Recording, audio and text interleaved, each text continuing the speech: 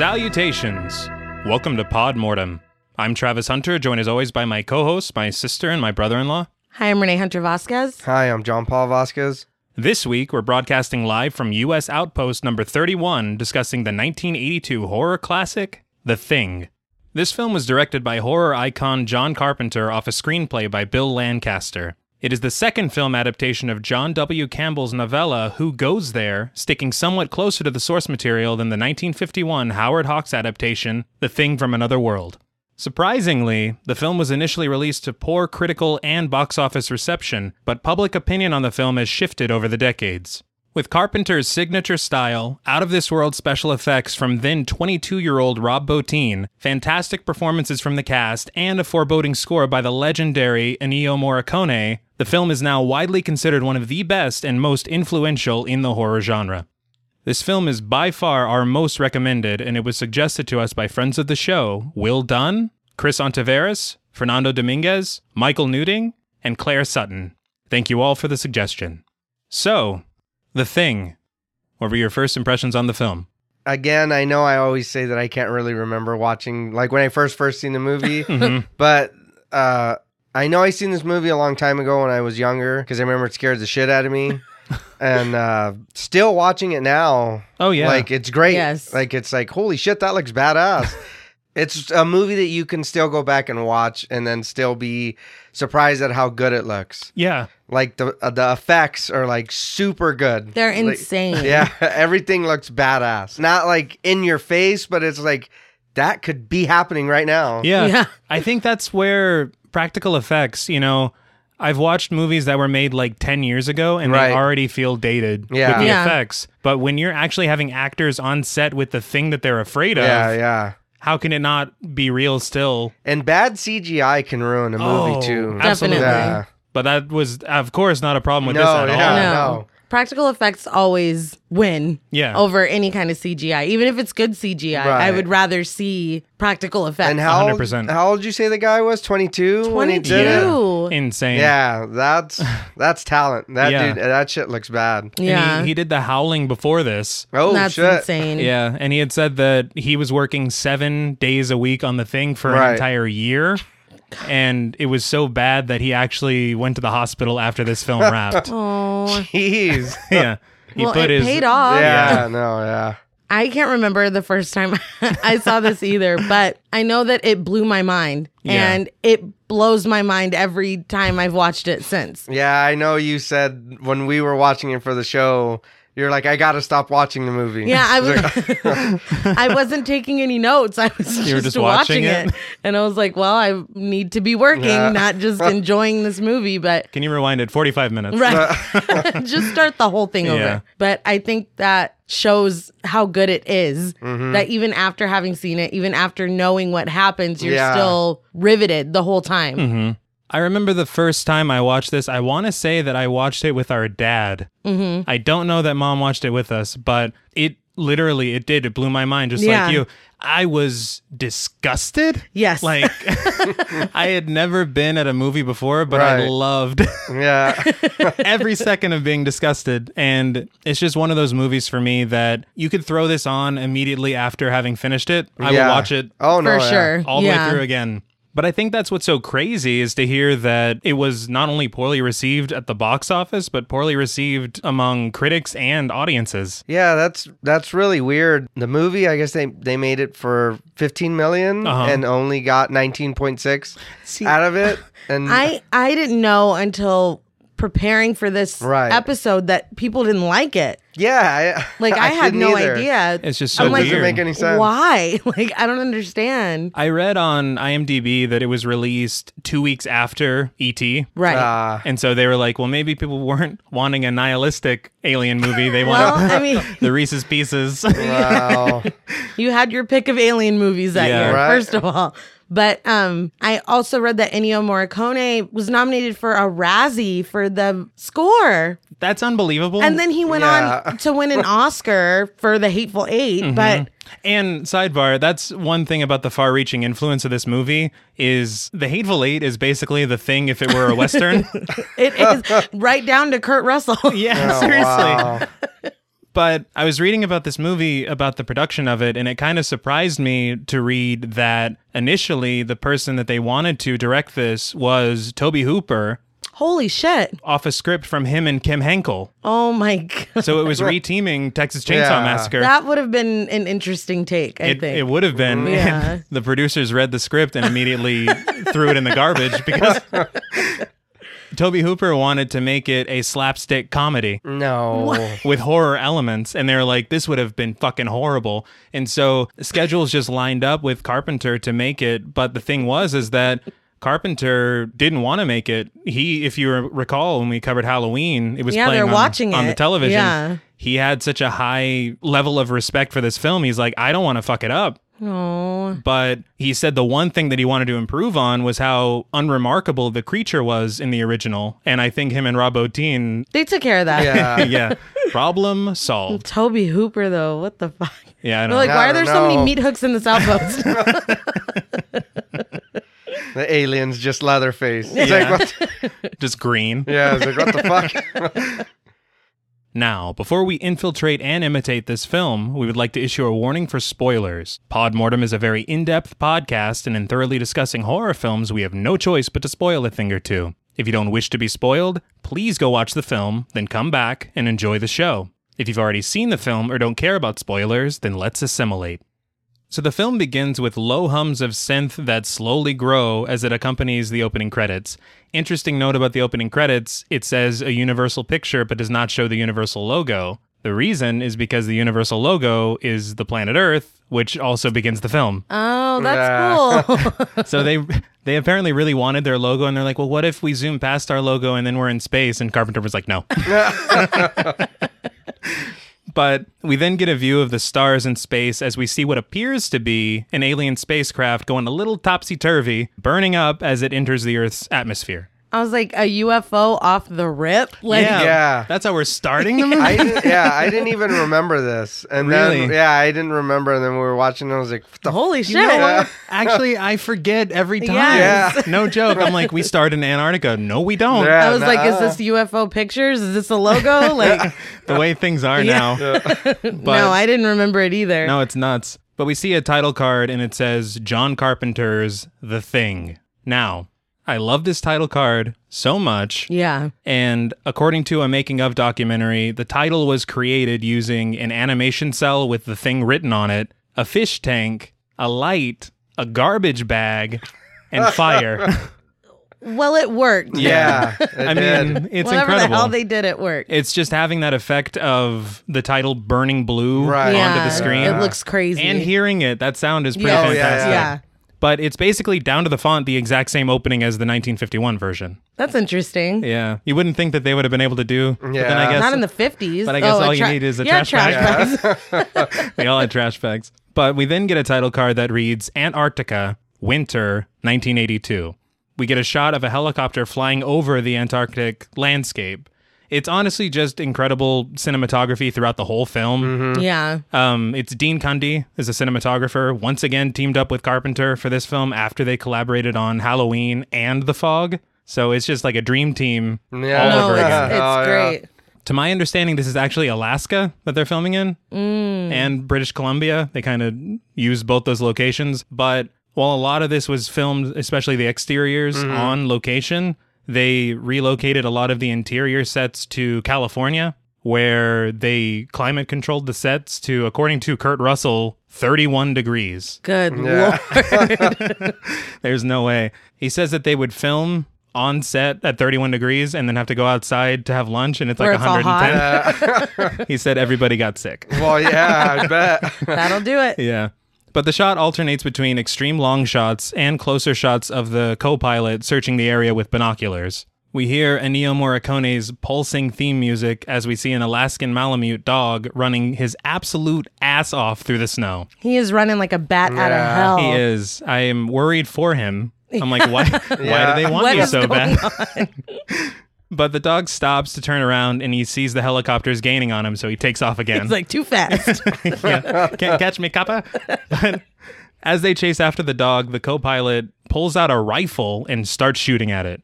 All the shots are misses, though. Again, too fast. Yeah. As we've established, I think the dog was like running zigzag routes and shit. But the firing passenger in the helicopter is actually the first assistant director, Larry Franco. Oh, cool. And I found out on the commentary that he was actually Kurt Russell's brother-in-law at the time. The hell? Yeah. He was married to a sister, and he's just flat out making up Norwegian because he doesn't speak it. So he's like Bergsdorf and shit, like making up. It's probably very offensive. Wow. I'd be like, can you just give me a few phonetic sounds? Yeah, or just hire a Norwegian person. I don't know. Well, yeah. Either way. Well, Kurt Russell's brother-in-law wasn't Norwegian. Yeah, that's true. You can see the bind they're in. Yeah. But we eventually see a sign for United States National Science Institute Station 4. A bit clunky. Not the best name. Could have had a zippier name. Yeah. Yeah, I agree. But it's an American research facility in the Arctic. Inside the station, we see men enjoying some recreation time with ping pong, a guitar, magazines, and a pinball machine. They got a good setup. Yeah. Yeah. In his shack, we see R.J. McCready, played by the always fantastic Kurt Russell. All the love to Kurt Russell. Absolutely. Yesterday, today, tomorrow. Forever. Love him. But he's in his shack and he's pouring himself a whiskey on the rocks and playing a game of chess with a very primitive computer. The voice on the computer, interestingly, is provided by the icon, Adrienne Barbeau, Yeah. who was married to John Carpenter at the time That's so cool. and is technically the only woman in the film. Yeah. But back to McCready, who is getting his absolute ass kicked by this chess machine. He loses, dumps his whiskey into the computer, and calls it a cheating bitch. He didn't have to do the computer Sore like loser, that. man. Come on. Well, my thing Now was... you can never play. Yeah. That's what I'm saying. How much longer are you out here? What if someone's like, man, I can't wait to go play chess later? No. Fucking About McCready that. No, you ruined can't. it. We're then taken back outside as the helicopter and the dog have both made their way to the American station. McCready steps outside and puts on his sunglasses to watch the helicopter circle around the base. Elsewhere on the base, more men observe the helicopter as it's going around. Palmer, played by David Clinnan, asks Childs, played by Keith David, what's going on. Childs says that the helicopter said Norge on the side, to which Norris, played by Charles Hallahan, says it means that the helicopter is Norwegian. Also present is Bennings, played by Peter Maloney, who, as I said, is also there. He's there too. Yeah. So the helicopter circles back around with the dog in sight. The passenger pulls an actual grenade, pulls the pin, and tosses it out, with the explosion narrowly missing the dog. Yeah. Yeah, what's his deal with the dog? Damn. Jeez. He's more of a cat person. But the helicopter lands as McCready joins the 4 other men outside. The dog runs up to Bennings like, help! He does. He like hugs him. Yeah. It's like, man, am I glad to see you. But we see the Norwegian passenger step out of the helicopter and pull the pin on another grenade. Things go awry, though, when the grenade slips from his butterfingers, landing right behind him. It's like, what a rookie move. Yeah. He's like, whoops. So is he going to blow them up I guess to so. get the dog? You're right, Because the dog is with them. Yeah. That grenade is not like a magnet to the dog. It's going to hurt everyone. I literally never thought The about that. grenade is not selective. No, indiscriminate. But the passenger tries to cover the grenade in snow as the pilot curses and runs off with the rifle. The passenger and the helicopter explode in a ball of fire. Can you imagine if you're those guys? Like, we were just chilling and like playing pinball 10 minutes ago. 3 minutes ago. Yeah. We do not remember the score of the ping pong game from here. Our morning is ruined. But the pilot screams in actual Norwegian at the man, because he was Norwegian, as the dog is licking Benning's face. Eventually, the time for talk is over, and he shoots at the dog, missing yet again and hitting Bennings in the leg. He continues shooting as the men dive out of the way, but inside the station, Gary, played by Donald Moffat, breaks out one of the windows with a handgun, aiming at the pilot and shooting him right in the head, killing him. Well, I mean, what would you do? What can you do? This guy just dropped out of the sky throwing fucking grenades. Yeah, he was trying to hurt that dog. Yeah, And well, he shot Bennings. He'll be Yeah. all right. it's just a flesh wound. Yeah. Stay That's a away flesh from the wound, damn but- dog. 'Twas a scratch.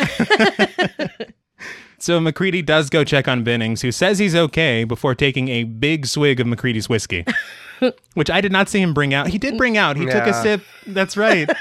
He came prepared. Yeah. And there's a lot of stuff going on. Like, this whole thing happens Oh, yeah. like in moments. Yeah. It really does. The one thing I think we can all agree on, though, is that dog is beautiful.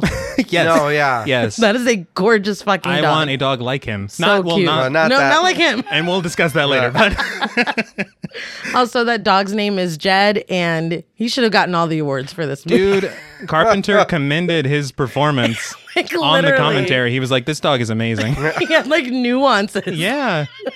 Right, he knew what he was doing. Mhm. There was emotion behind his eyes. Like, I believe that dog. That dog was actually a dog. Right, it was real. But the men rush over to put out the flaming wreckage of the helicopter with Childs and Windows, played by Thomas Waits, not Tom Waits, but Oh, that would be interesting. that would be really interesting. But they put out the fire with fire extinguishers. Clark, played by Richard Masur, soothes the dog who watches the men work. Clark's like, easy, easy, easy. But his mouth says none of it. Yeah. It's like in post, they were like, we need you. You have to say something. Yeah, they need to know you enjoy the dog's presence. But all the men gather around the helicopter as the smoke clears, with McCready sarcastically remarking, "First goddamn week of winter." Well, Inside, Dr. Copper, played by Richard Dysart, stitches up Binning's leg. They speculate on what could have driven the Norwegians to chase and shoot the dog from the helicopter, and they're like, I don't know, cabin fever, all kinds of things. But in this scene, I noticed, does Copper have his nose pierced? Yes.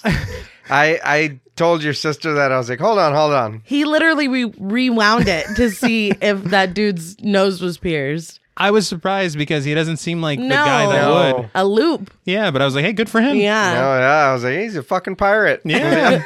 Also, I mean, I understand that cabin fever can make people do crazy things, but I would still be scared of that dog, personally. You'd be scared of the dog? They almost blew us up trying to kill that dog. I was like, I mean, I Oh, don't know. yeah. I You know would what? I I didn't would even be think about wary of that. it. I don't think I would have even connected that. I'd be like, man, those guys are crazy. Come here, boy. Like, I don't know, throw a ball. I don't Let me know. give you tummy rubs. But elsewhere in the station, Windows is trying to use the radio to make contact to report the incident, but he has no luck. Dr. Blair, played by Wilford Brimley, gets on his case telling him that he needs to make contact. Windows is like, motherfucker, I haven't been able to make contact in weeks. This changes nothing. No. He's not happy. No. Either. No, He's like he loses super his mad. mind. Yeah. To me, it's like telling someone to drive faster when they're driving as fast Yeah. as they can. It's like, what the fuck else do This you... is maximum what I can do. Yes. But we then follow Knowles, played by T.K. Carter, as he skates through the hallway and into the room where the pilot's dead body is being kept. He suggests that the U.S. might be at war with Norway. We get a shot of the pilot's wound, which looks fantastic. Yeah. Yeah. Gary's a crack shot, man. Yeah, no notice. Like, Yeah. it's like So I have been preparing for this all my life. breaking That's the what window. I thought. I was like, Yeah. damn. I was like, he got him right away. Yeah. Dude was red In D. the Yeah. eyeball. He Yeah. was Mick ready. Mac ready. But Palmer makes a snide remark saying he was wondering when Gary was going to get to use his gun, which Gary pays no mind to. Like, at all. No What does that response. even mean? I don't know. It's like, whatever. But Fuchs, played by Joel Polis, says the Norwegians have been at their station for 8 weeks, which Gary says isn't long enough to go stir crazy. Knowles disagrees, though, saying 5 minutes would be enough to drive someone crazy in Antarctica. Which, yeah. Yeah, maybe. I mean, no civilization. I mean, Yeah, there's nothing around them. what's the population of Antarctica? Like 5? It's just them. Yeah. So Fuchs says that with these 2 dead, there should be 8 Norwegians left at the station, and Copper suggests that they go check it out. Palmer volunteers to join, but is quickly shot down. I'm not sure why. I don't know. Like, what do we not know? I thought he was like suggesting they go in that truck or the little Bobcat they had there. That's why Oh, that's they why told they him said no. I thought it was him personally. They're like, Palmer can't go. No, You can stay no, I your thought ass. he was trying to drive him, and they're like, "We're not driving over there, fool." Well, that makes more sense. It's less mean. Right. Yeah. All I like this scene because you get that they have really good rapport. Right. Yeah. Right. And like they don't hate each other, they give each other a hard time. It's just dudes No, being yeah. dudes, Yeah. you know. And great chemistry between all the actors. And I'm glad you mentioned that because that was one thing too that really did I did enjoy about this movie. Mm-hmm. They feel like actual friends or coworkers or like Yeah. they're comfortable with each other. Like you said, they're giving each other bullshit and whatever, but you know they don't mean it. Yeah. And I mean, there's a lot of them. Yeah. Oh, There no, is, yeah. and I feel like the number of them would have made it really easy for them to all fall into like tropey roles, like a Right. fucking boy band. Like he's the mean one, he's the sensitive Yeah. one, it's like, no, they all feel like real people. Like Yeah. they're not caricatures. And they don't run into each other to where you're like, No. oh, well, we already have one of, you Yeah. know, Oh yeah. we already have a McCready, you know, they're each unique. But outside, Gary tells McCready to get his gear on and accompany them to the Norwegian base. Really fly them because he's the helicopter pilot. Yeah. But once he gets his gear on, they head over to the helicopter and McCready starts expressing concerns about the trip. So Copper leaves it up to him and McCready reluctantly agrees to pilot them there. Yeah, well, they show like a little shot of like a couple of them, and they all look pretty uneasy about it. Yeah. Yeah. I feel like there's good reason because Yeah. you don't know what you're flying into. And if you're flying there to be like, hey, 2 of your guys are dead, they're like, motherfucker. Yeah. and then- Where does it go now- from there? Yeah, what Yeah. happens after that? Especially if they don't speak the language. Now No, there's yeah. a barrier. So Which you're the, like, what the guys is... that came didn't. Yeah. So Now yeah. we're at war with them. And I know I said that a lot of this was shot in California, the interiors, but some scenes, like this one, were actually shot outside during a real snowstorm in Alaska and Oh, British shit. Columbia. And obviously that caused all kinds of troubles with Well, the crew. yeah, Oh, I I can't bet. imagine. Yeah, they said something about on the commentary. John Carpenter said that they were flying to set in helicopters, Uh-huh. and they got caught in a whiteout Oh in my a God. helicopter. Like I do not want to die for this movie. Yeah, No, although this would be a good movie to die for. Right. Just saying. But inside the rec room, Knowles is watching from the window, and he's surprised that they're actually heading out. But Palmer says McCready knows what he's doing, which kind of, to me, sets up their respect for Right. McCready For him, yeah. very early on. But the camera dips down below the ping pong table where we see that the dog is lying underneath. He's staring at the window as we hear the blades of the helicopter kick into gear, but he looks like he has shifty eyes. The dog. I was literally about to say he's like the big eyes emoji. That's Yeah. like that's Yeah. literally what he's doing. Like he's concerned. Yeah. Again, this dog is a great It's like actor. this is sus. But we watch as the helicopter takes off, and McCready is now wearing a cartoonishly large hat, and I feel like nobody talks about it. Yeah, he's got like a Yosemite Sam hat on. The hat should have been credited. Honestly. Oh yeah. So I'm like, I'm not a hat guy. So maybe this is the best hat that ever was. I don't know. I don't know hats. It's a statement for I- sure. Yeah, it's a conversation piece. I love hats, but that hat's pretty big. That's a pretty big hat. The helicopter, I think, was over capacity. Because Right, of that hat. All these alarms start going off. I heard on the commentary, Kurt Russell is like, nobody's looking, in a later scene, he's like, nobody's looking at anything but that hat. But the interesting thing about this takeoff is that the real pilot is sitting in the passenger seat operating secondary controls, but Kurt Russell flew at some point during this takeoff scene. Oh my God. Wow. That'd be Yeah, I terrifying. would never do that. No. He goes, you see it jerk erratically there? That was me. But Gary waves goodbye as the helicopter flies out of sight, and we get one more shot of the dog under the table, looking pensive this time. It's like shit's about to pop off. Yeah.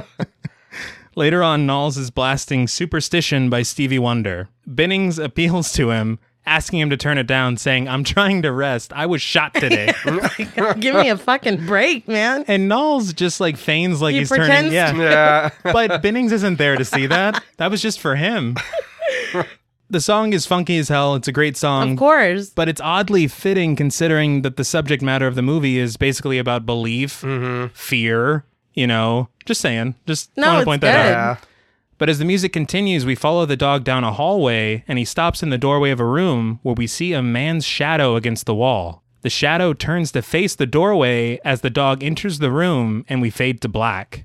I love everything about that shot because it's so quiet and like somehow ominous. Yeah. And also, I saw that John Carpenter hired a whole separate actor to sit there and then turn so that nobody would know who that was. That's really cool. Yeah, nobody, you know, Yeah. because it I- wasn't any of them. No, yeah.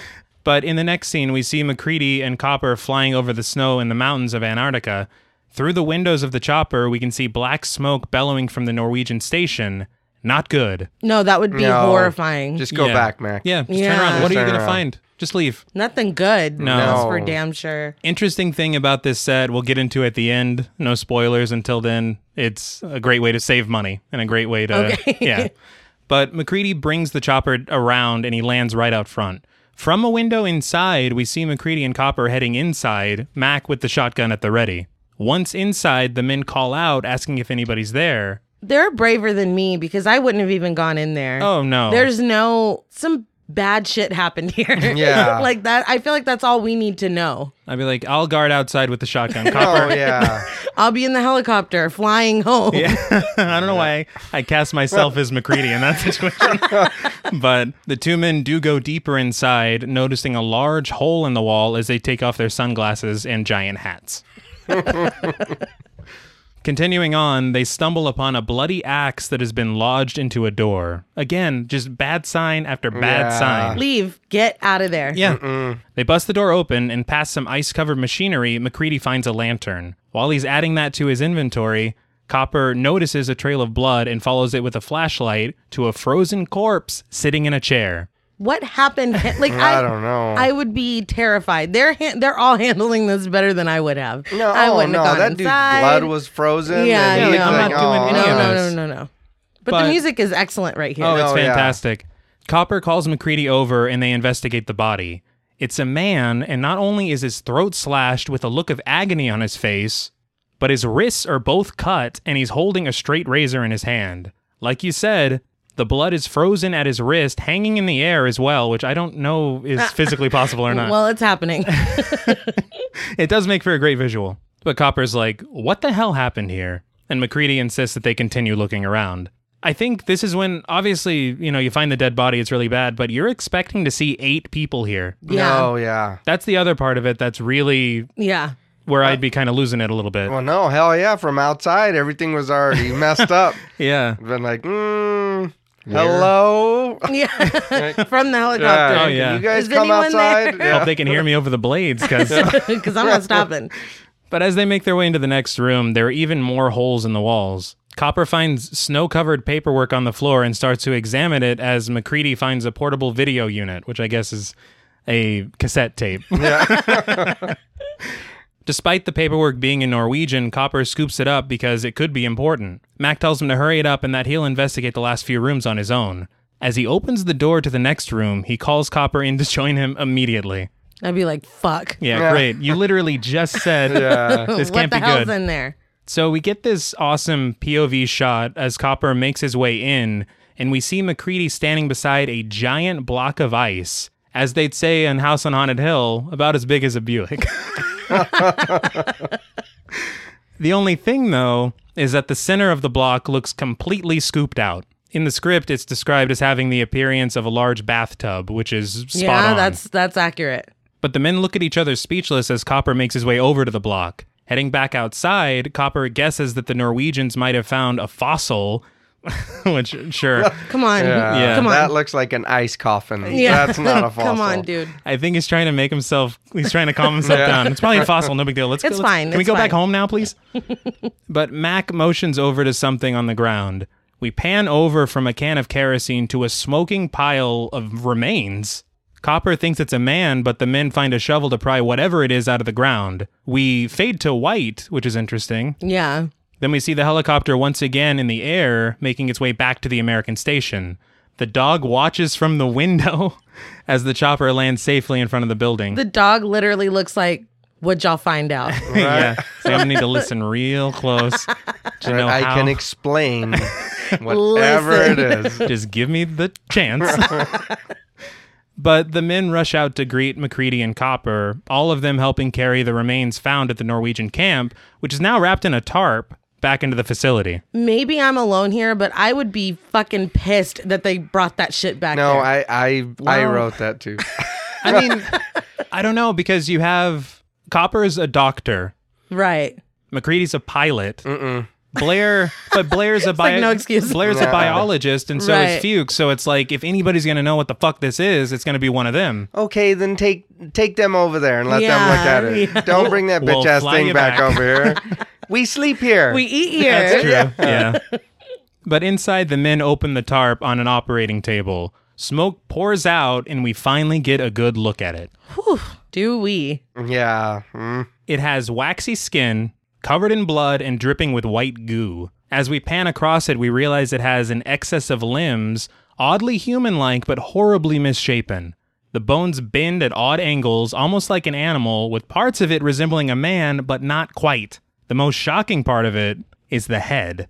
2 halves of a face are stretched apart from each other with folds of flesh in between, both sides with their mouths wide open, frozen in a painful scream. It's like they're there's fused together or some shit. There's no explanation for why someone/something/someone plus something/whatever Take it back. would look like that. Take it back. Yeah, Well, I mean, take it beauty's back. in the eye of the beholder.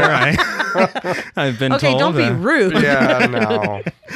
But the funny thing is that Kurt Russell said it was like an 8-man acting contest to see which man could act like it smelled the worst.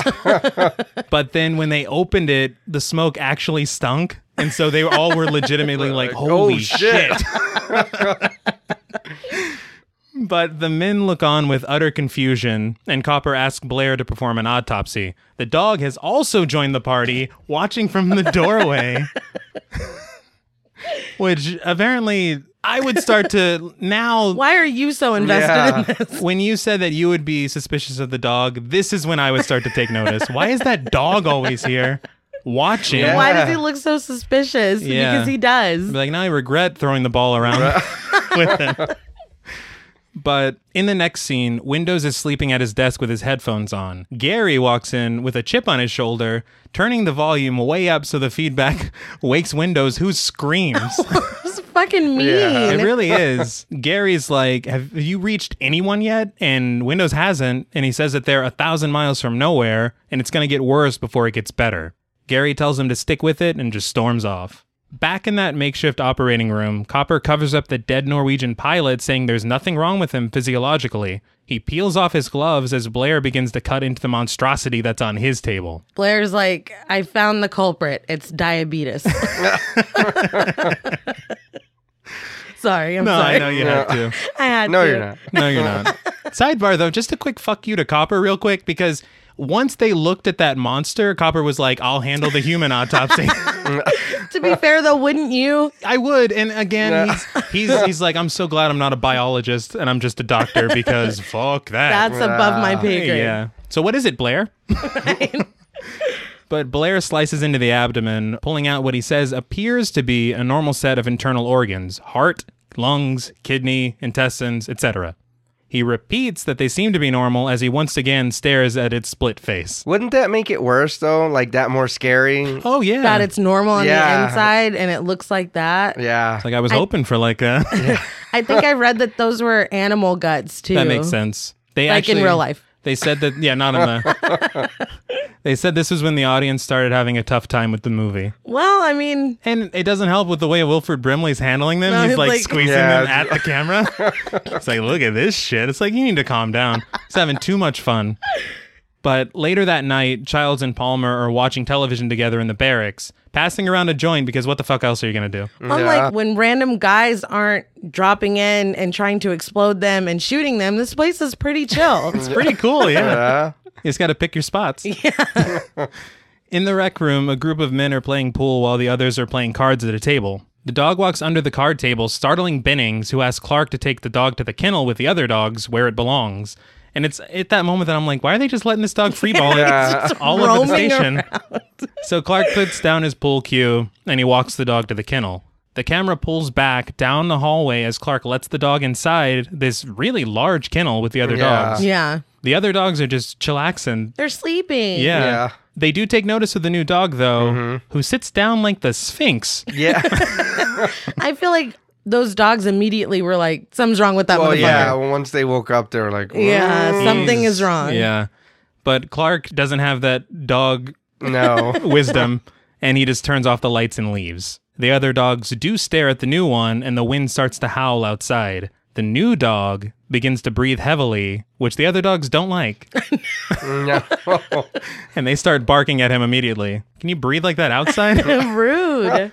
But the new dog turns its head, and we see blood pouring from its mouth, only for its head to peel open like a flower, its skull dropping to the floor, revealing its tongue sticking out of the gore. The other dogs start to freak out. Understandably. Yeah. Let me out. One of them is trying to push at the fence, and we get another shot of the new, I keep calling it the new dog. The new kid. Look, if this is a new model of dog, I don't want it. But the tongue is now grown longer, almost like a tentacle, with red vine-like appendages whipping in and out of its back. It looks amazing. Oh, No, yeah. And I want to give a special shout out to that dog that is biting his way through that fence. Oh, hell yeah. He's a method actor. I think he was genuinely He's like, afraid. fuck Yeah. this. Yeah. He's like, cut, John. John, cut. But Right. I thought you said this was fake. yeah, What holy are you shit. doing? Too real. But the dogs continue to yelp and bark as limbs like large insect legs sprout out of that new dog's back and gain purchase on the ground. The dog is now a full-blown monster. Yes. Yeah. But, and how do they not hear them? These dogs are freaking Yeah. out. they are. They're like, we're trying to play cards in Yeah. here. Shut up. Jeez. They're like, man, they really don't like that new dog. The new dog wasted no time showing Nope. its true colors. He's Like, like, Clark turns off the light and he's like, just He'd been holding it in the whole yeah. time. Maybe it hurts him. But the monster spouts out a pink liquid at the prison break dog that was biting at the fence, and he scares it away from the fence. Clark makes his way back down the hallway. Thanks to all the commotion, he's finally, Yeah. Well, yeah. But he switches on the light, but it doesn't work. Being unable to look inside, he opens the kennel as soon as he gets to it, and two dogs just barrel over him, knocking him down. They're like, thank you. But we hear the movement of the vines as they reach out of the kennel. Clark kicks the door shut on them and they retreat. He closes the kennel because he's like, what the fuck was Well, that? yeah. No, yeah. We then see McCready heading into the kitchen only to hear a howl coming from the kennel, so he quickly makes his way to the fire alarm and pulls it. I thought that was interesting. Well, he's like, Everybody attention. attention. Oh, yeah. All the men meet Clark in the hallway, who says he doesn't know what's in there, but it's pissed off. It was. Yeah? I think that's a bit Good of call, an Clark. understatement. Clark knows the dogs. He's the dog guy. Yes. Yeah. So McCready again has his trusty shotgun, and he sends a few of the men to get Childs to go get the flamethrower. He's prepared. He's like, whatever Yeah. the fuck Oh, this yeah. is. We're going to take care of it. Yeah. So McCready cautiously creeps down the hallway as we hear howls and otherworldly noises. Yeah. I don't know. The men at the other end of the hallway have a fire extinguisher at the ready, but Mac tells them to hold off for a second. Mac opens up the kennel and shines his flashlight inside. In the center of the kennel, we see the monster again, only this time, through the blood and gore, we see something that appears to be dog-like, but again, not quite. Yeah, dog-like. Yes. Dog adjacent. I say that very loosely. Because the eyes are asymmetrical, there's no coat, the limbs are once again all wrong, Yeah. and the skin is shiny with an ooze. Yes. Very wet. Yeah. I didn't know that dog liked to get wet. It's that 2020 dog. But it opens its mouth to howl at McCready as even more red tentacles whip out from underneath its body. That scream that comes No, out of that yeah. thing and the way that it looks. Oh my God. No, it's a lot. Something hilarious that made me laugh in the commentary is Kurt Russell's like, John, how did you get those sounds? Like, how did you make those sounds? And John Carpenter goes, I don't know. So I'm like, great. Thanks for the insight. Yeah, all I wanted to know. Damn. My ears perked up. I'm like, yeah, how do you do that? Oh, well, never mind. But dozens of those tentacles wrapped around these two injured dogs that are still inside the kennel. This was done by reversing the shot. They start with the tentacles on that's the dog cool. Okay. That's and then cool. pull them off. Very smart filmmaking. Yes. But this is enough for Mac to start blasting. No. So anyway, Yeah. Gary joins in with his pistol, and they hit the monster, and they shoot at the normal dogs to put them out of their misery. yeah. Once Mac hits one of the regular dogs, Clark screams, no, and goes to stop him because these are like his best friends. Yeah. And he wrestles the gun away from McCready before McCready closes and locks the kennel. Inside, two gray, monstrous appendages sprout up from behind the creature. They grow claws, which break into the ceiling, and it starts to pull itself up. It's like, getting the fuck out of here. I did not know they'd have guns. Maybe I should have waited until they were asleep. Yeah. Right, I'm get out of here while they fight each other. A little too eager with this whole transforming thing. But we see that the monster is now grown larger in size when Childs finally runs in with the flamethrower and Mac lets him inside. Now it's kind of just a pile of organic confusion. Yeah. Miscellaneous Yeah. pieces. I don't even know. There's an eyeball at the center. Yeah. Its body then tears open, and through these vessels, it sprouts a mouth which heads right for Childs, who just in time blasts it with fire. Palmer and Norris, braver than me, Yes. rush in to put out the fire, and they all stare at the corpse in disbelief. Needless to say, all this dog business was rough. God damn it. Sorry, I had to. I was watching a Screen on Point video on YouTube about the movie earlier, and in there he was talking about how when the like flower looking thing comes out, it's the dog's tongues, and then it's the teeth inside of the dogs. I never even put that together. No, 'cause me either. It's like it's already horrifying, and Yeah. then when you add that to it, it's like, God damn it! Yeah. Like, give me a break, dude. No shit. I don't have time to even process that. But back again in the operating room, Blair is getting to work on this new corpse as all the men gather around. He's like, man, I hadn't done anything for a long time. I'm busy Yeah. as fuck these days. Give me a break, dude. But he slices open the main body of it, and he finds a partially formed dog. What do you do with that? I don't even know. No. Well, what's funny to me is what he does do, which is hold his head in what appears to be shame. And then the frame freezes and fades to black. It's like, God damn it. Yeah, just I thought it was it's such odd editing because the next scene literally picks up where this I one know. left off. They just wanted the dramatic moment. Yeah, Blair's just breathing comfortably and like he didn't just find a half-formed dog inside of an alien creature. I did notice that there's a lot of that. There Yeah. There's a lot. And They're more like, no, often, you sit with this for a Yeah. second. more often than not, it's on Wilford Brimley. That's true. He's like, no, I want all my scenes. Right. Give me the drama. Yeah, funnily enough, Carpenter said that the dissection scenes were Wilford Brimley's favorite thing to film. I did. I read that on IMDb too. He apparently had so much fun with That them. he was the only one that wasn't squeamish about it. Yeah, I know I would be. Even on set, no, yeah. like there's no way. Well, he was jiggling that shit around like nothing. He was so- proud of it. He's like, look at that.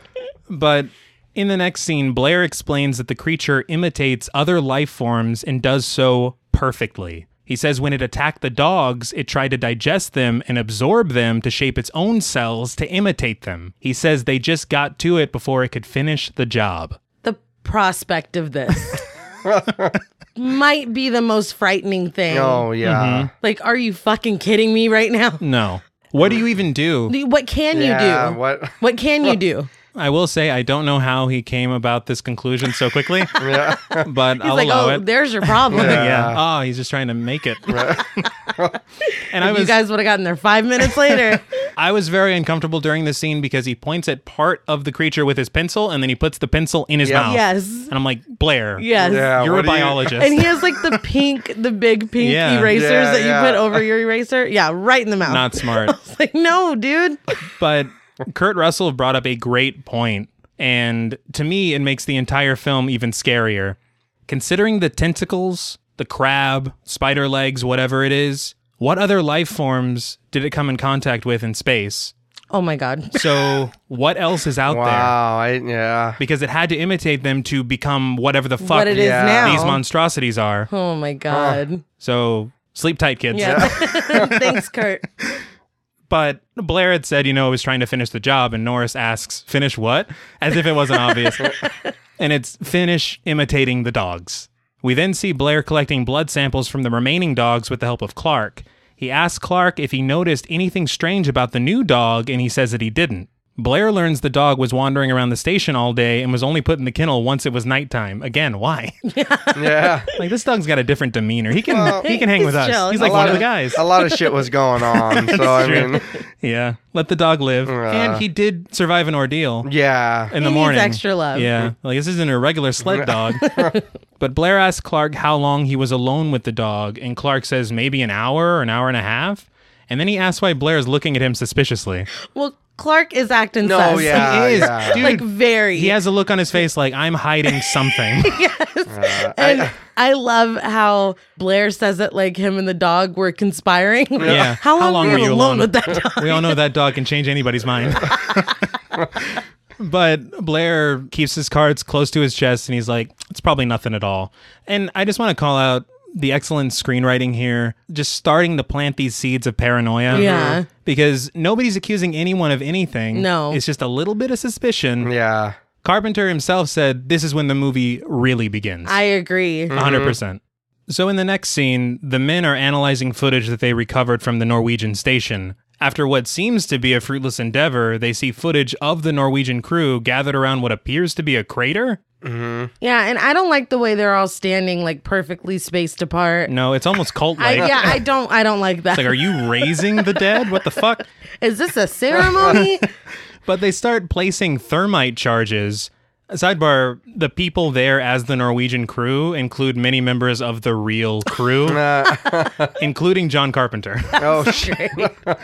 But we see these charges go off, and MacReady decides to investigate the site himself after Norris determines the coordinates. Another decision that I personally would not have made. Yeah. No, I mean...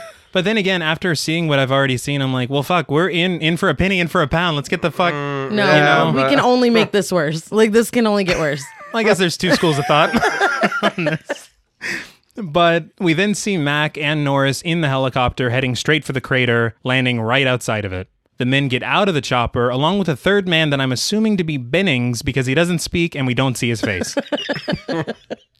That was one of the things that they talked about on the commentary was how their characters didn't bleed into each other, but their outfits certainly did. Yeah, that's for sure. Like, if you only saw them from the back, like, I don't know who the fuck Yeah. that I is have no idea who that is. at all. But they peer over the edge of this cliff and they see this crash site that is from the alien spacecraft at the beginning of the film. Carpenter said that the spacecraft actually crash landed on Earth at the beginning before man was on the planet. Holy shit. Well, So that's how long it's been there. what they say in a second. Exactly. Yeah. Interestingly, this is actually a matte painting.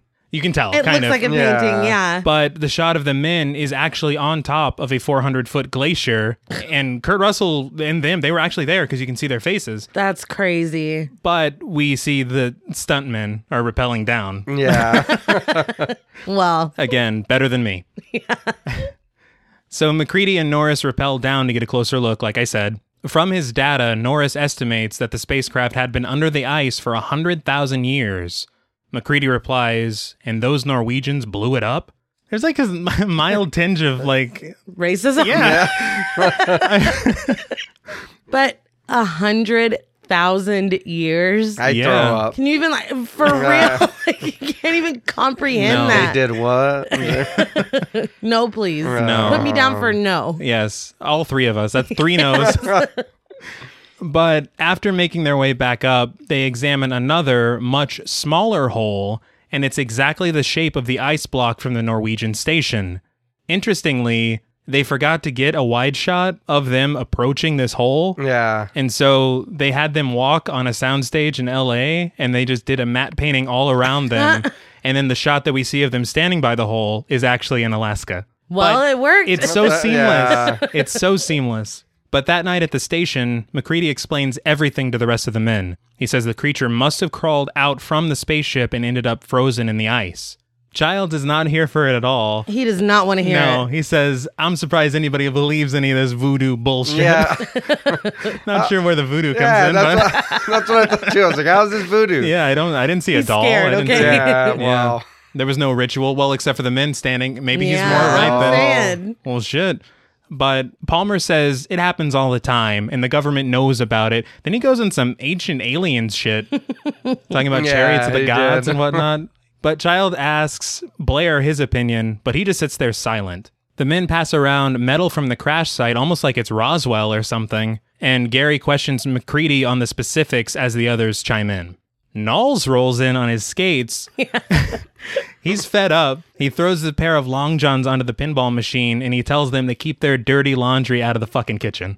Which is a fair Yeah. Oh, complaint. yeah. He said, who threw this in the trash? And they look nasty. They Like did. they're dirty. And it's not the only trash can on the station. Like, what the fuck?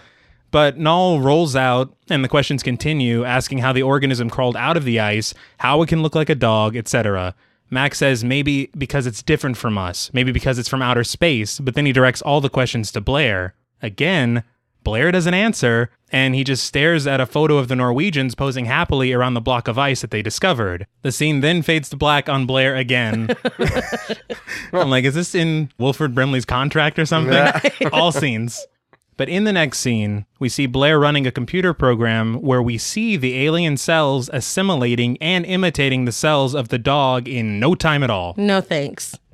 Like, that's shit. That's so scary. It is, and the program is crunching the numbers, which makes it even Yeah. scarier. Yeah. And it says that there's a 75% probability that one or more of the team has already been infected by the intruder organism. I do not like those odds. Blair's like, you hate to see it.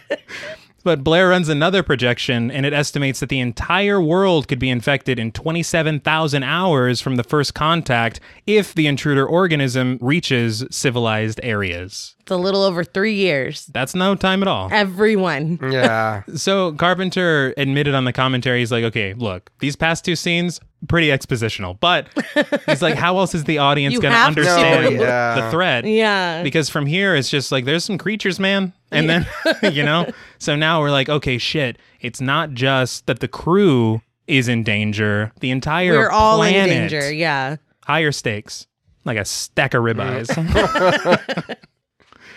And I will say, I don't know how the computer can run these estimates or simulations. And they're like, the computer is so specific. Yes. Crew members. Exactly. Like he programmed their genetic profile or something. I don't know. But the funniest thing about this is that Carpenter was told by the producers after they saw this scene that technology would never exist. Well, it did in this movie. Yeah. It does today. Yeah. Well, I mean, look at computers now. No, yeah. Blair wouldn't need to program shit. Nope. And just take a picture of Childs and be like, oh, He's got it.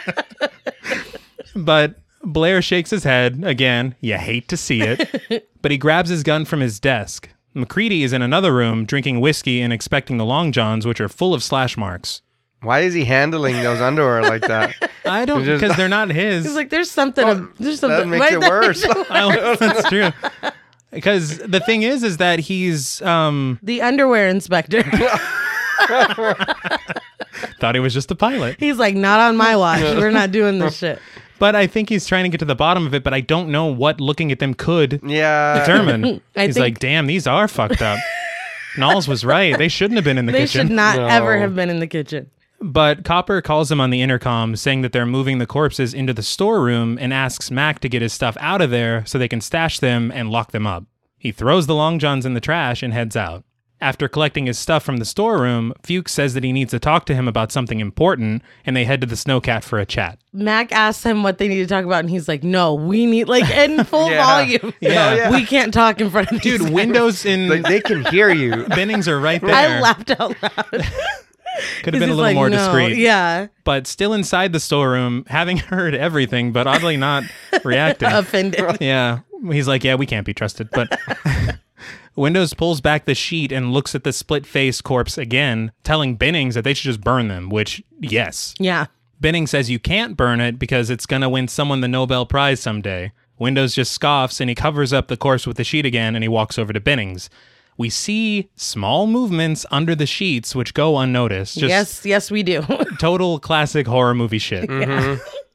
Windows then leaves Bennings alone in the room, and we see a small tentacle dripping blood as it peers out of the sheet. Again, not good. No. Outside, the station is bathed in blue light, and it's complemented with these yellow-orange lights inside the Snowcat, and I just love the color palette of No, this movie. it's great. But inside, Fuchs tells MacReady that there's something wrong with Blair, who has apparently locked himself in his room. Fuchs, though, swiped Blair's notes and reads from it, revealing that there's still cellular activity in the burned remains. So, they're not dead yet. Why wouldn't he say something? That's yeah, that's exactly- a really good question. Yes. He should have shared it with the entire class, not just MacReady. but I don't back, get that. Back to my original statement. Why Yes. the hell did you bring that thing over here? Yes. Why? I'd be pissed. See, Yeah. I feel weird because I feel like it makes sense, so they can learn more about it. well, I don't know. Okay, I take a understand tissue why. sample. Yeah. Very fair. Yeah. Very fair. I We cut understand off why an arm. Yeah. why they did it, but that doesn't mean I'd be happy. Yeah, about it. no. And can I just say, I don't know what they're researching at this station before Huh. the alien Yeah, shit starts that's- happening. That's a good question. Like, are they there just in case some alien shit pops up? I don't know. That's why Gary was so ready. Exactly. Yeah. He's like, all right. Oh, yeah, makes sense. But back inside, Windows returns to the storeroom to check on Bennings, but finds his clothes in a chair covered in blood. He turns to see Bennings next to that split-faced corpse with tentacles wrapped around him and inside his mouth just going to town. Vincent Van Gogh got. That dude looks like Vincent Van Gogh. Well, yeah, I mean, But holy shit. no, it's Yeah. tough. He dude. was gone. How long was he 2 gone? seconds. Yeah. So what, did Benning just walk over there and just like, take me? Because he's alone. I don't understand. Yeah. Oh, yeah. No, I wouldn't have got close to that No, thing at I all. would- No. But then again, how long are those tentacles? Fair point. Could he have just Yeah. been busy over there and then it just grabs was- him? Yeah, it was got him. like, Although his shirt was off. well, it likes to rip clothes. That is true. Right, It has just to. learned. And man, that must suck on that cold set being Yeah. shirtless. Oh man, I didn't even think about that. Oh. Dude, That sucks. he's a trooper. But you hear Windows drop, I guess, the keys Right. in the Yeah. storeroom, and then he immediately just runs outside to get Fuchs and McCready. The 3 men run back to the storeroom, but Bennings is gone. Windows is like, I swear he was just right there, which I believe him because yeah. how the fuck are you gonna pretend that you saw him Yeah. getting got on Yeah. with those tentacles? No. But McCready looks out the now broken window to see a figure awkwardly running away outside. Mac sounds the alarm again, and the 3 men run outside to chase after the figure. The figure then collapses to its knees as all the men at the station gather around him. Mac lights a flare and tells them that it isn't Bennings. The thing that isn't Bennings lifts up its head to reveal large, claw-like, and poorly formed hands Yeah. and lets out a roar. The look on his face and the sound coming out of his mouth, it is No, it's insane. chilling. No, yeah. It is so fucking creepy. And it's honestly one of my favorite shots in the film. Yeah. And it's a damn shame we'll never know how he made that sound. Thanks, John. Yeah. But McCready pushes over a metal drum of gasoline or kerosene, and he drops the flare and just lights the thing on fire.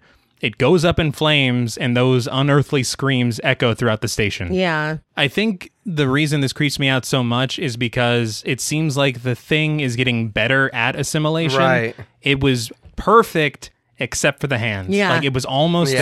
there. So quickly too. Yes, way quicker. He was just getting got, as we Yeah. said. Yeah. So it's a lot. But McCready grabs a flamethrower from the storeroom as a very confused Gary follows him. McCready explains that that wasn't Bennings and that it was one of those things trying to imitate him, and if it had more time, it would have looked and sounded exactly like him. That's so scary. Yeah. Yeah. Oh, yeah. It's like we already knew that it could, but like seeing it firsthand, it's like, oh, we're kind of fucked. Oh, No, yeah. yeah. Like how do you combat that? Yeah. But McCready tells Gary that they have to burn the rest of the corpses, which they do. And I feel bad for Gary because he's like, I've known Bennings. He's a friend of mine. Yeah. But then this is kind of the point where I'm watching it and I'm like, maybe Gary's not in the position to lead. Yeah. Because If- he, yeah. You're soft on the thing, aren't you? You can't. Are you a thing sympathizer? Into the would brig. that would suck though, man. Oh, yeah. Because it looks like, Like, your friend. Yeah. It's like, god damn. Like what? So that means my friend's dead. Oh, yeah. Well, You know we what can I- make new friends. Yeah. But they create this isolated burn pit outside, fill it with more gasoline, and McCready lights them shits up. So unfortunately, nobody's going to be getting the Nobel Prize. No. No. Well, I mean, someone is, just not for this. But they say that there's nothing left as far as the creatures are concerned. All the things are in the burn pit, but they realize that Blair is not with them. We tilt up from the fire to the night sky, and then we cut to later that night with McCready still outside observing the remains. Fuchs walks up and tells him that they still can't find Blair, but everyone else is inside. Blair is self-quarantining, which I think is I respect a good it. idea. Yeah. But McCready grabs his flamethrower, and before he can head inside, though, he sees Blair fucking around with one of the choppers and running back inside. Not a good look. No. So Matt goes over to investigate the chopper, and he finds that Blair has rendered it useless, and we see a ton of cut and exposed wires. Mac then hears a gunshot, so he rushes inside. Inside, he meets all of them in the hallway, telling them about the chopper and asking Childs to check on the tractor to see if it's also fucked up. Yeah. Inside the computer room, Blair is losing his absolute mind, just wrecking machines with an axe, saying they don't understand what's going on, but he does. Yeah, he has snapped. Yeah, he's Yeah. freaking out. Yeah. It's funny because Carpenter said that they put 2 cameras on Wilford Brimley and just let him go nuts.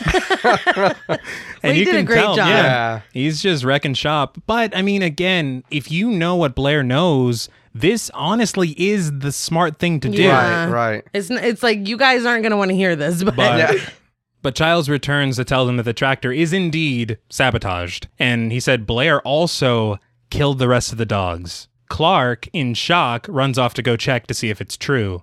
The men then formulate a plan while Blair screams that the thing never wanted to be an animal because it couldn't make it 1,000 miles in the cold. He then shouts, "That thing wanted to be us." Chilling. Terrifying. Yeah. And the way he delivers it is just pained. He's like, Yeah. "It wanted to be us." But he says if it gets out, it can imitate everything on the planet. Childs comes around the side and tries to reason with him, but Blair just fires off a shot in his direction. Goddamn quick draw McGraw. Yeah. No, it's rough. Like nothing. He's like, "Now, Blair." Pew! Like, it's no time at from all. the hip. But after running out of bullets, he throws the gun and he's like, "I'll kill you."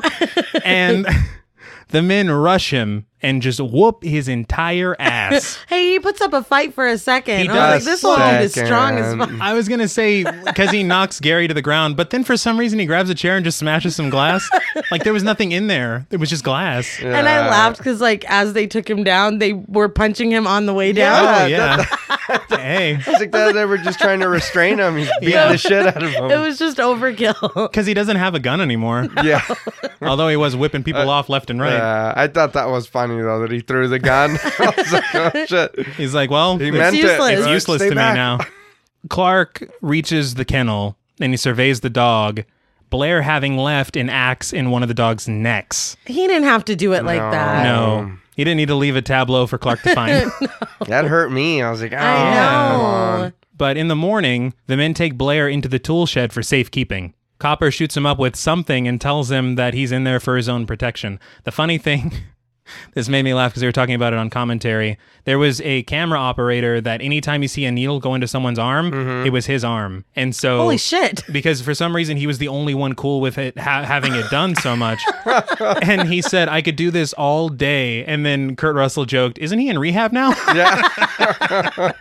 Made me laugh. But Mac checks on Blair because you remember they don't hate the guy. He's just kind of off his rocker a little bit. He's you lost know? it a little Yeah. bit. But Blair says he doesn't know who to trust. McCready's like, trust's a hard thing to come by these days. But he tells him to trust in the Lord. Before he leaves, though, Blair tells him to watch Clark and watch him close. I'm with him because Clark Yeah. is suspect number one. Absolutely. First of all, that weird shifty-eyed conversation that they Yep. had earlier.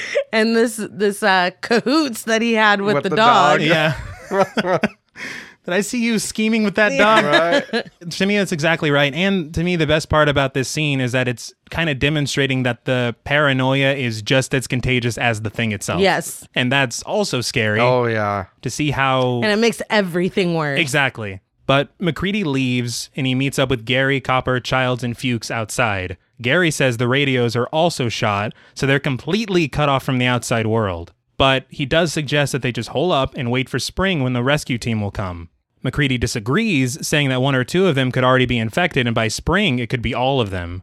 Childs wonders how you could even tell if anyone is the thing if it's a perfect imitation, so Mac asks Copper if there's any way that they can find a way to test it. Copper says he's been thinking about a blood test where they mix... It's like, how long have you been thinking about this, and why didn't you tell... But he says you mix new blood samples with old blood samples to see if there's any kind of reaction. Fuchs says that they have some old blood in storage, so Copper goes to work on the test.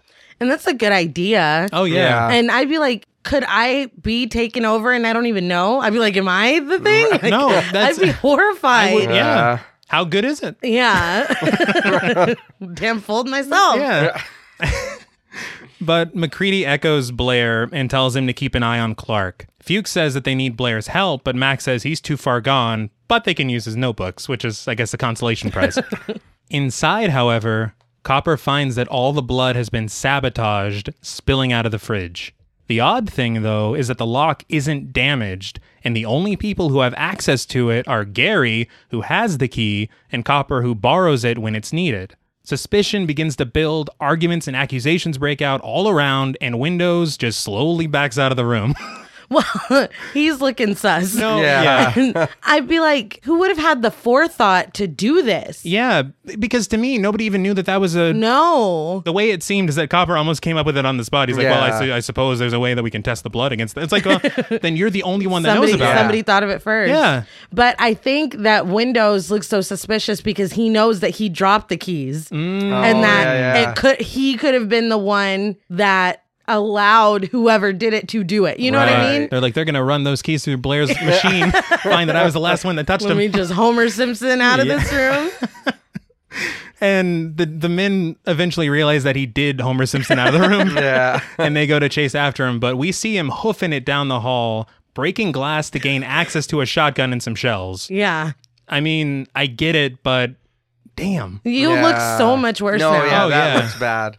But before he can load it, Gary pulls his gun on him. Windows says Gary could be one of those things, and Mac gets everyone to chill as Windows finally drops the gun. Gary turns around, pointing the gun at the men, but then he's giving his word that he didn't ruin the blood. So it's just an odd little standoff where he's like, believe me, as he's pointing a gun and I at feel them. Yeah. like he looks suspicious too. He does. It is painting it so well that you're like, well, fuck me. It Anyone could could be be you. that. It could be you. It Yeah. could be you. He eventually comes to his senses a little bit and he puts the gun down, suggesting they all might feel a little bit easier if someone else was in charge. Childs goes for the gun. For some reason, Clark pulls a knife. Yeah, Yeah. he pulled that knife quick on him. If I was Childs, I would have been very Oh, insulted. hell Yeah. yeah, I'd have been mad. He seemed like McCready's first mate because McCready just grabs the gun without incident, but Clark is like defending him with a "Yeah." knife. Yeah. It's very odd.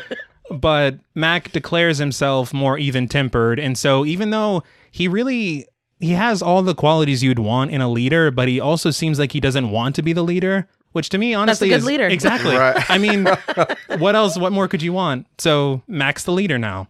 That night, we see the men torching the remaining blood samples as McCready, acting as the leader, gives one hell of a speech that was actually written on the day of shooting. Wow. And it's great. It is. He says he knows that he's human and that some of them must still be, or else they'd all be attacking him. He says a storm is on its way, so they're going to find out tonight who is who. He then sequesters Gary, Clark, and Copper, telling Childs and Norris to shoot them up with morphine and tie them to a couch in the rec room. He also tells Fuchs to get working on a test, and they do as they're told. Well, wouldn't you? Oh, yeah. And we see another needle shot, so that dude's like, all right, my time to shine. Yeah. We then see McCready speaking into a tape recorder, saying that he wants to keep some kind of record in case none of them make it. He looks at the torn long johns again and says he thinks the thing tears through your clothes before it takes you, but the name tag was gone, so they could be anybody's. He says nobody trusts anybody now, and they're all very tired. He listens back to what he recorded, but then records over the last part, signing off. It's like, I don't need a record of them knowing we're afraid. Yeah. There is this shot here where so much of the frame is the open door behind him. And to me, it's like, holy shit, I'm starting to get paranoid thinking that Yeah. someone's Yeah. going to walk up behind him. Yeah. Like you said, it's contagious. Exactly. They all turned on each other when Oh. they mentioned the blood test. They were all like, "Hey, Dude, it was real like, bad. why? I don't What?" know. He's like, Fear, well, you man. also, Yeah, you told me you but- were going to sabotage the blood. It's like, no, I didn't. I never said It's that. so weird. The other thing about that shot, though, is that on commentary, Carpenter said that he thought about adding a shadow behind McCready, but he wanted to leave it more ambiguous, and I'm very glad he did. Yeah, Yeah. I agree. Because we don't need that. No. But McCready checks in on Fuchs, and he startles him. He grabs for a beaker, which the actor said later was full of acid, and so whoever was sneaking up on him, he was just going to fuck him up with some acid. What the That's how hell? paranoid they are on this station now. But thankfully, he doesn't murder McCready. Thank God. And he tells McCready that he has a couple of ideas for a test, but he tells him if a small particle is enough to take over an entire organism, then everyone should be preparing their own meals. I'm like, why wasn't Fuchs in charge of this shit from the get-go? Yeah. Because how long has Knowles been cooking for everyone and just feeding them imitation? Imitation crab. But Mac leaves, and then suddenly the lights go out, and Fuchs lights a candle to investigate. Again, love the way this looks, bathed in that blue light and complemented by the orange fire of the candle. Yeah. Love it. But we see a shadow of a man walk past, and Fuchs like, who is that? And there's no response. But there's course. there's a musical sting as he walks by. It's like, he's like, who's that? Nothing. It's a scary ass sound. Oh too. yeah, I'm not down with that. But Fuchs goes outside with the flare and he finds a torn jacket with McCready's name on the back of it. Again, some expert misdirection here because it's like even your main character could be the thing. You don't know. Everybody's a suspect. Exactly. So in the rec room, MacReady asks the men if anybody has seen Fuchs. He mentions that someone blew out a fuse in the lab and that it was out for an hour and anybody could have gotten to him. He suggests looking for him, but there are major objections to his ideas of pairing certain people with certain people. Nobody wants to go with anyone. Yeah, especially Palmer. I don't understand why Palmer couldn't go at the beginning. Mean. Like, what do you do? I'd be like, we're all going to stand in a circle and just look at each other till spring. I don't know how else we're going to get through this. But an argument breaks out and Mac tells him to cut the bullshit. And he partners up with Windows and Knowles to check outside, giving instructions to fry anyone who moves and to meet back in 20 minutes. Outside, Mac, Knowles, and Windows make their way to the tool shed to ask Blair if he's seen Fuchs. Speaking through a partition in the window, Blair says that he wants to come back inside and that he's been hearing some weird noises out there. He made a news. He did. Yeah. I was going to ask about that. Like, I remember you saying that when we were watching it. I don't know if it was like for real or if he's just like, look at how Right. Is he trying to really sell? It's like, let me Please come inside. let me come back in. Or maybe it's just arts and crafts. I don't know. No. He got bored. He doesn't have a lot to do in there. No, he's just got canned food and his own thoughts. Mac ruined the chess machine. Yeah. He has nothing to do. But MacReady asks if it was Fuchs making the weird noises, and Blair simply replies, it ain't Fuchs. But he reiterates he's all better now, and he's not going to hurt anyone and wants to come back inside. Mac says, we'll see, and then shuts the partition against Blair's protest. It's really sad because he's like, hey, man, I'm all better now. Come on. It's really sad. Really trying to appeal. Again, like you said earlier, it's not that everybody hates him. No. It's, they're scared of him. Yeah, and kind of as they should be. Yeah. No, No, he was ready to take everybody We ain't down. got to do shit, old man. Just stay in there. And then the other thing is you're like, well, how long has he been out here alone? What can that thing do? Yeah. There's a lot of questions. Yeah, so MacReady's making the right choice. But as they continue walking, they stumble upon Fuchs's burned body, half covered in snow. What do you make of that? I don't know. I don't know. They got a couple of speculative ideas. They're Right. like, either he tried to burn it and burned himself, or he just burned himself. Yeah. Either way, he's burned now. Yeah. But Mac tells Windows to head back inside and tell the others, and he and Knowles will be in there soon. Knowles is like, where are we going? Mac says, to my shack, because when I left yesterday, I turned the lights off. And we get this shot of MacReady's shack off in the distance through blue lights with a solitary window lit. I would be jealous that Windows got to go back. Yeah. That's why Knowles was like, what the hell for? I don't want to go to that fucking shack, No. dude. And I do have to say, first of all, I love this shot of just the distance, the blue Yeah. light. It's just fantastic. But second of all, I want to call out John Carpenter's attention to detail in directing, because I doubt that the sound effects of the wind howling were there on set, but the actors are yelling over it. Yes, Yeah, I noticed yeah. that too. One of my biggest pet peeves is club scenes in movies where they're just talking like this. It's like, Yeah. they can't fucking hear It's like, you. you know y'all can't hear each other. Yell over the music. Direct your actors to yell. That's my PSA for any listening directors. Anyways, Windows does head back inside as they go to investigate the shack. And again, it fades to black. We see Childs watching from the window of the station, and the men have been gone for 30 to 45 minutes, which is way past What he said. his 20-minute Yeah. deadline. So Childs suggests that they just start barricading the doors. Norris takes off his flamethrower to help, but he does so with a wince of pain. As they're all working, Norris notices through the window that someone's making their way to the door. He calls for everyone to check it out, but again, winces in pain. He's like, hey, everybody. Goddamn. Yeah. I noticed that. That hurts. That made me laugh. It's like, ooh. He's surprised by how bad it hurts. But the men hear that it's Knowles knocking on the door, and Palmer opens it for him. Once inside, Knowles tells the men that he found a torn shirt of MacReady's in his shack, suspects him of being infected, so he got ahead of him and cut him loose on the way back. Yeah. That's rough. Very rough. Don't even ask any questions like, is this a torn shirt? Yeah. What if it's just an old shirt? I mean, But then again, everyone's paranoid as hell. it sucks. And of course, we all love Max, so it sucks more, but you can't blame him for doing that at all. And he's like, I cut him loose. It's like, you cut him loose. There's a lot to unpack there. Yes. And again, wouldn't you also suspect Knowles? Yeah, dude. Yeah, you So, would. I mean, you can't trust anybody. But the men ask when it got to him, and Knowles is like, I don't know. They bicker over whether the story has merit, but it devolves into Windows and Palmer arguing again. Because I don't know why Palmer's like, he's like, hey, Windows, where were you? And Windows is like, motherfucker. And they just start. It's so weird. I don't know why they're fighting. Tensions are at an all-time high. Fair. And I don't think Palmer's anybody's favorite to begin No, with. I feel bad for him.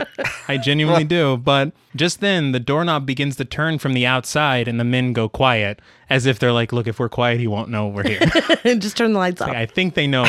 But Child says no one could have gotten back in the cold without a guideline and suggests letting Mac freeze to death outside. Windows asks, what if we're wrong? And Child goes, well, then we're wrong. Damn. That's cold as shit. No pun intended. Because he will freeze Cold to death. as ice. Yeah. And I'm like, this is because Mac grabbed that gun, isn't it? Yeah. This is personal. Exactly. But MacReady breaks back into the building through the window in the supply room. Since it's locked from the inside, Childs breaks down the door with an axe, threatening Mac the whole time. As they break in, Mac is holding dynamite and a flare, telling them that if anyone comes close, the whole camp goes. I mean, it's a pretty good tactic. It is. Yeah. Thankfully, they do put their torches down, and Mac tells them to back off, which they do. Knowles and Norris, though, try to grab him from behind, but he shakes them loose. MacReady threatens them again, which I mean, yeah, because it's like, what the fuck did I just tell you? Yeah. Man, I have dynamite in my hand. I will blow this shit up. Exactly. But after he does some threats, we see Norris on the ground gasping for air. Knowles checks on him and says he isn't breathing, so Mac tells Palmer to untie Copper and bring him in. All that, ooh, ah. Yeah. It adds up. Ooh. It's like, damn. He was surprised. In the medical room, Mac stays holding a grudge against Knowles, saying literally anybody could have torn up his shirts and stuffed him in the furnace, which, yes. Yeah. Yeah. And you know somebody was in his house because the light was on. That's the whole reason y'all went up there. So why are you so Like, suspicious of me? That's rough, man. I'd just be so pissed. I get it. But Copper goes to work on Norris, starting CPR and telling Windows to wheel in the defibrillator. We see Clark slyly grab a scalpel, and Copper puts those pads to work. There's a shot of Max standing there, and then the palmed scalpel is in the foreground, and it is great. It's like, it looks fantastic. so cool. So cool. Copper shocks Norris once, checks his pulse, nothing. He says clear one more time, pushing the paddles to Norris's chest, only this time, Norris's entire abdomen opens up like a mouth, biting off Copper's arms, and he falls back dead. Gets me every single time. Yes, it's amazing. I think we just found out who's infected. It's MacReady, right? Right? But all of this is done practical on set. No, it Every bit looks of this. amazing. It does. It's unbelievable, especially in 1982. Yes. Yeah. They made an entire double of Norris's body, and the actor himself said that they even got the chest hair patterns right. Oh my God. He said that he was there. It's his head and his Right. arms, but the entire abdomen is like swapped out, Yeah. because he's under the table. And he said that the actor that plays Copper walked in and he's like, get this man a shirt, because he didn't know that it was Norris's like body double. They're like, now knock his gut out. But the other crazy thing about this is that they actually got an actor who is a double amputee to play Copper, only in this scene though. That's cool. They swapped him out and they put on a mask of Copper whenever he lifts his arms up and they're both gone. Yeah. That's the amputee. Wow. With the mask on. It's just that's so good. awesome. That's awesome. That's cool. Yeah. But a spider-like organism with a snake-like head with the face of Norris clings to the ceiling, looking back at the group with sharp teeth. It is hideous. Oh, it's a Yeah. lot. It's a whole lot. Mac blasts the fiery piss out of it with his flamethrower. Understandably. Oh, yeah. Oh, yeah. And the head that's still attached to the body on the bed, it's screaming and its head is like Yes. stretching. It's a lot. It's too much. And it splits off from his body screaming, and we see those bluish green blood vessels rip and explode, and it's just easing the head to the ground. The crazy thing about this, though, is that The first time that they filmed this, they had that fire at the bottom of the frame, and it's for continuity because in the reality, they filmed it separately, obviously. Right. And so they're like, well, Mac already torched it, so we need to have the fire at the bottom. And Rob Bottin says that when they added the fire, it exploded the model. Oh, shit. And he said that everybody was standing there all black, like they just got exploded in a cartoon. And they had to rebuild it all over again. No. Damn, that sucks. Absolutely. But the head whips out a vine from its mouth and it drags itself under the desk as MacReady lets the room burn for a moment. He then does send in the men with the extinguishers to put out the fire.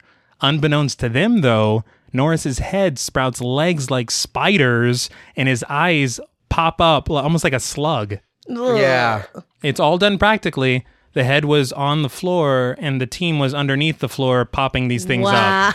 Just incredible work. So it tries to make a break for it, but the click-clack of its limbs alert the group. That thing really just crawled out of there like, well, Yeah. I'm going to be hitting the old dusty trail. Later, guys. To me, How like, dare you? a dumber movie would have just let it go. Yes. Right? Oh, yeah. But- You're absolutely right. They hear it, they see it, and Palmer lets out the immortal line as they all turn around, "You gotta be fucking kidding." Mac blasts it, and it moans in agony. By the way, the sound. it's Yeah. awful. I noticed when he was shooting the alien when it came out up, when it sprouted up, he had the dynamite super close to that flamethrower. Oh, He yeah. just had it in his hand. I was That like, camp was "Ooh," about to yeah. go.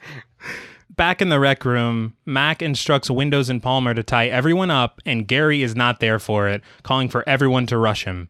Clark defends MacReady, though, getting a little too close for comfort and kind of being told to back off. Child says that he isn't going to be tied up, and Mac points the gun at him. We get that excellent shot of Clark pulling the scalpel out as Mac points the gun at Childs and cocks it. Clark takes his shot with the scalpel, but Mac is too fast, shooting him right in the head, dead. He takes him out like nothing. Oh, yeah. He looked like he was up to no good.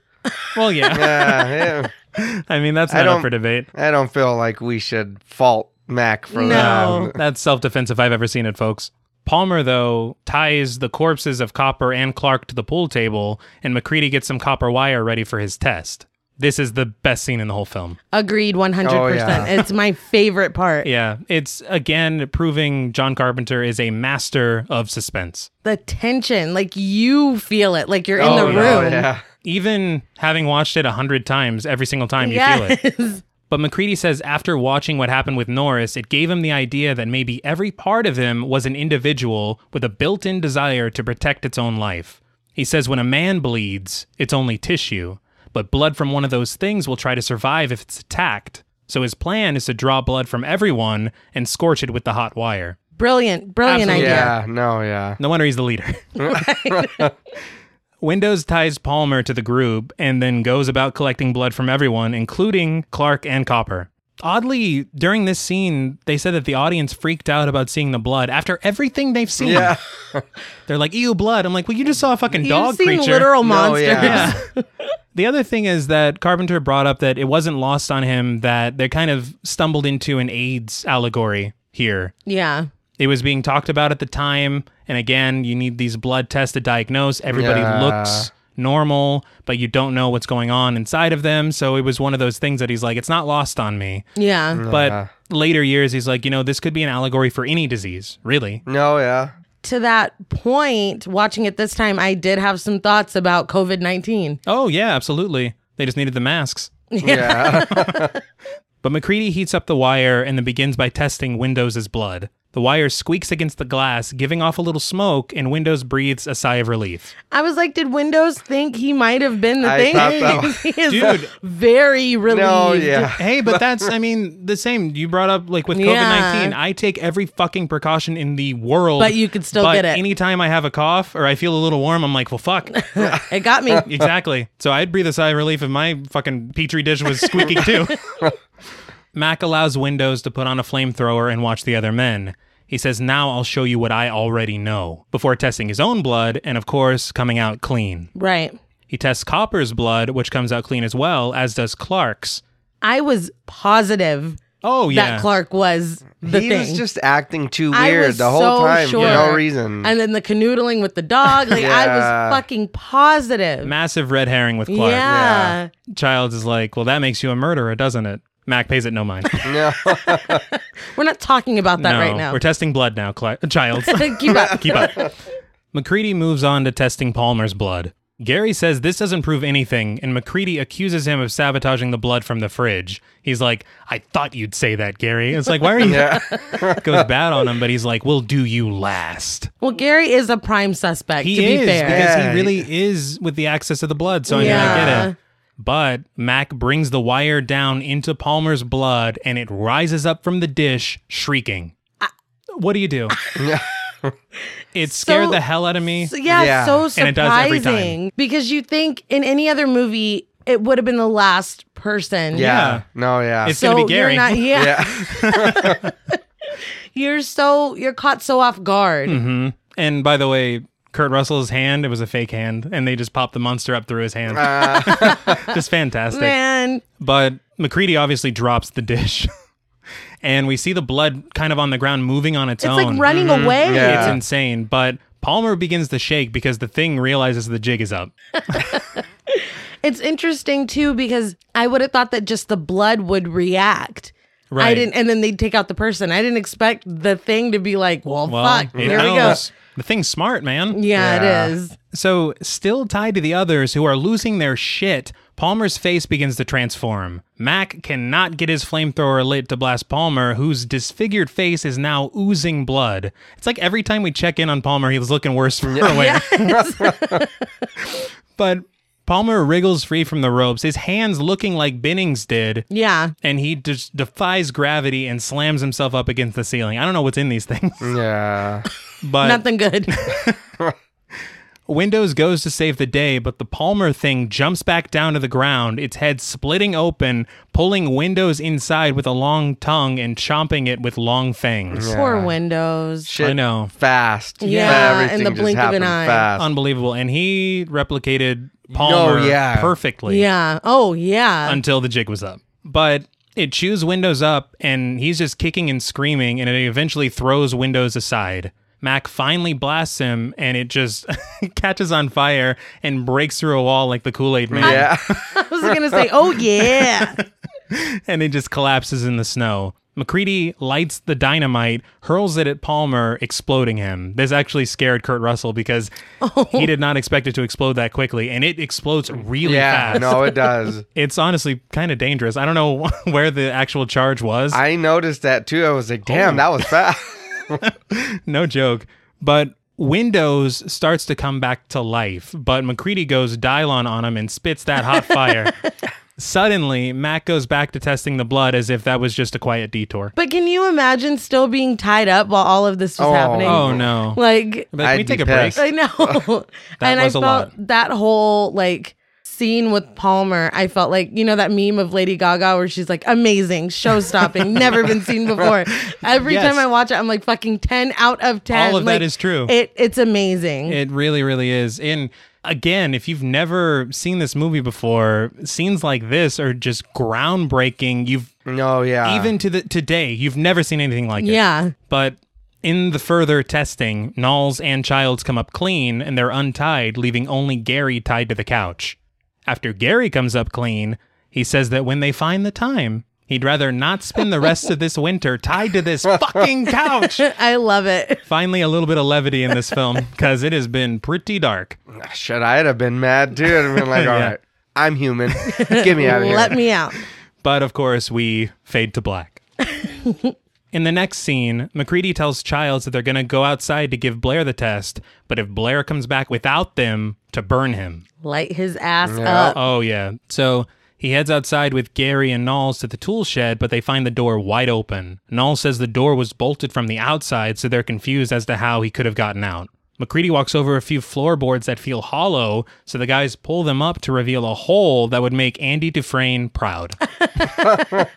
Gary lights a flare, and he leads the way as they call out for Blair. Underground, they find what appears to be a partially built spacecraft. How the hell? I'm guessing it must have been from the helicopter parts, but... Oh, yeah. Yeah. I mean, because we did see him cutting the wind to break off with him. But then if that's true, how long was Blair one of these things? Yeah, I think he touched the thing and then touched his mouth. Oh, yeah. I don't know. I don't know how long he was because... Well, maybe he was still human, and then when they went to check on him again, he was like, I'm all right now. Let me out. Because I'm... Yeah. Or maybe that whole freak out was him trying to fool them into trusting him.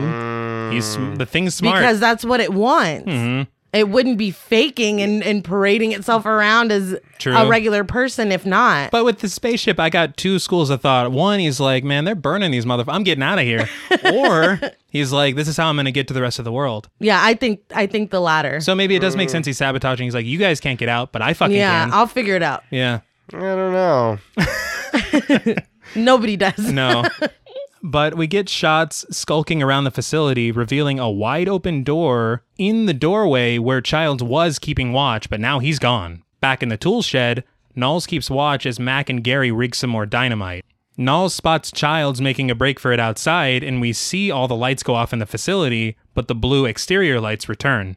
Again, it looks great. Yeah. Mac lights a flare as he realizes the thing blew the generator, intentionally trying to freeze itself again, only to infect the rescue team that is going to come in the spring. Yep. Realizing they probably won't make it out alive, they decide to warm things up around the station so the thing won't be able to freeze. Mac drops the dynamite down the hole, blowing up the spacecraft and the tool shed in a blaze. They also destroy the snowcat and throw Molotov cocktails all around the facility, just lighting it up. Yeah, like... systematically just staring it down. And so this part to me, I'm like, this is so selfless, you know? Yeah. The film is always criticized for this like nihilistic tone. It's criticized for having no hope, but this is the most heroic shit I've ever seen. Yeah, they are literally sacrificing themselves to literally save the world. Yes. So why is I don't understand the criticism. I think it's very like it's a very surface deduction. You're not looking any further into any of this. No. You're looking at like the themes or the way it makes you feel, and you're making an assumption based on that, which is not the actual characterization exactly of all these men banding together saying we got to save the world. Yeah. No. No, okay. But the men head downstairs to the generator room, and it honestly looks like a fucking cave. I'm like, is this always what it looked like? The same thought.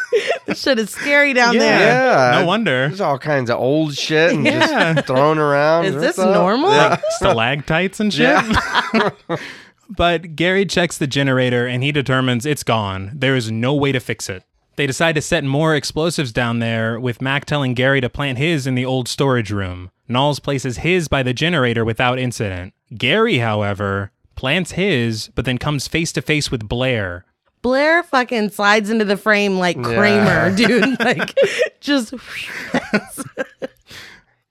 But Blair pushes him up against the wall, and he slithers his fingers into Gary's face, while checking if the coast is clear, because he's like, I'm getting tired of being caught. Yeah. It's really funny because on commentary, Carpenter asked Wilford Brimley what he was thinking about while he was filming the scene, right, because of the look on his face. And Wilford Brimley says, picking up my laundry. He's like, I got a lot of stuff to do today, Yeah, okay? Can I get that dry cleaning? Damn. But we see him drag Gary away by the face as Mac and Knowles set more charges. Knowles hears the thing and goes off to investigate, and we literally never see or hear from him again. No. That's just the end of it. Yeah. I thought that was very odd.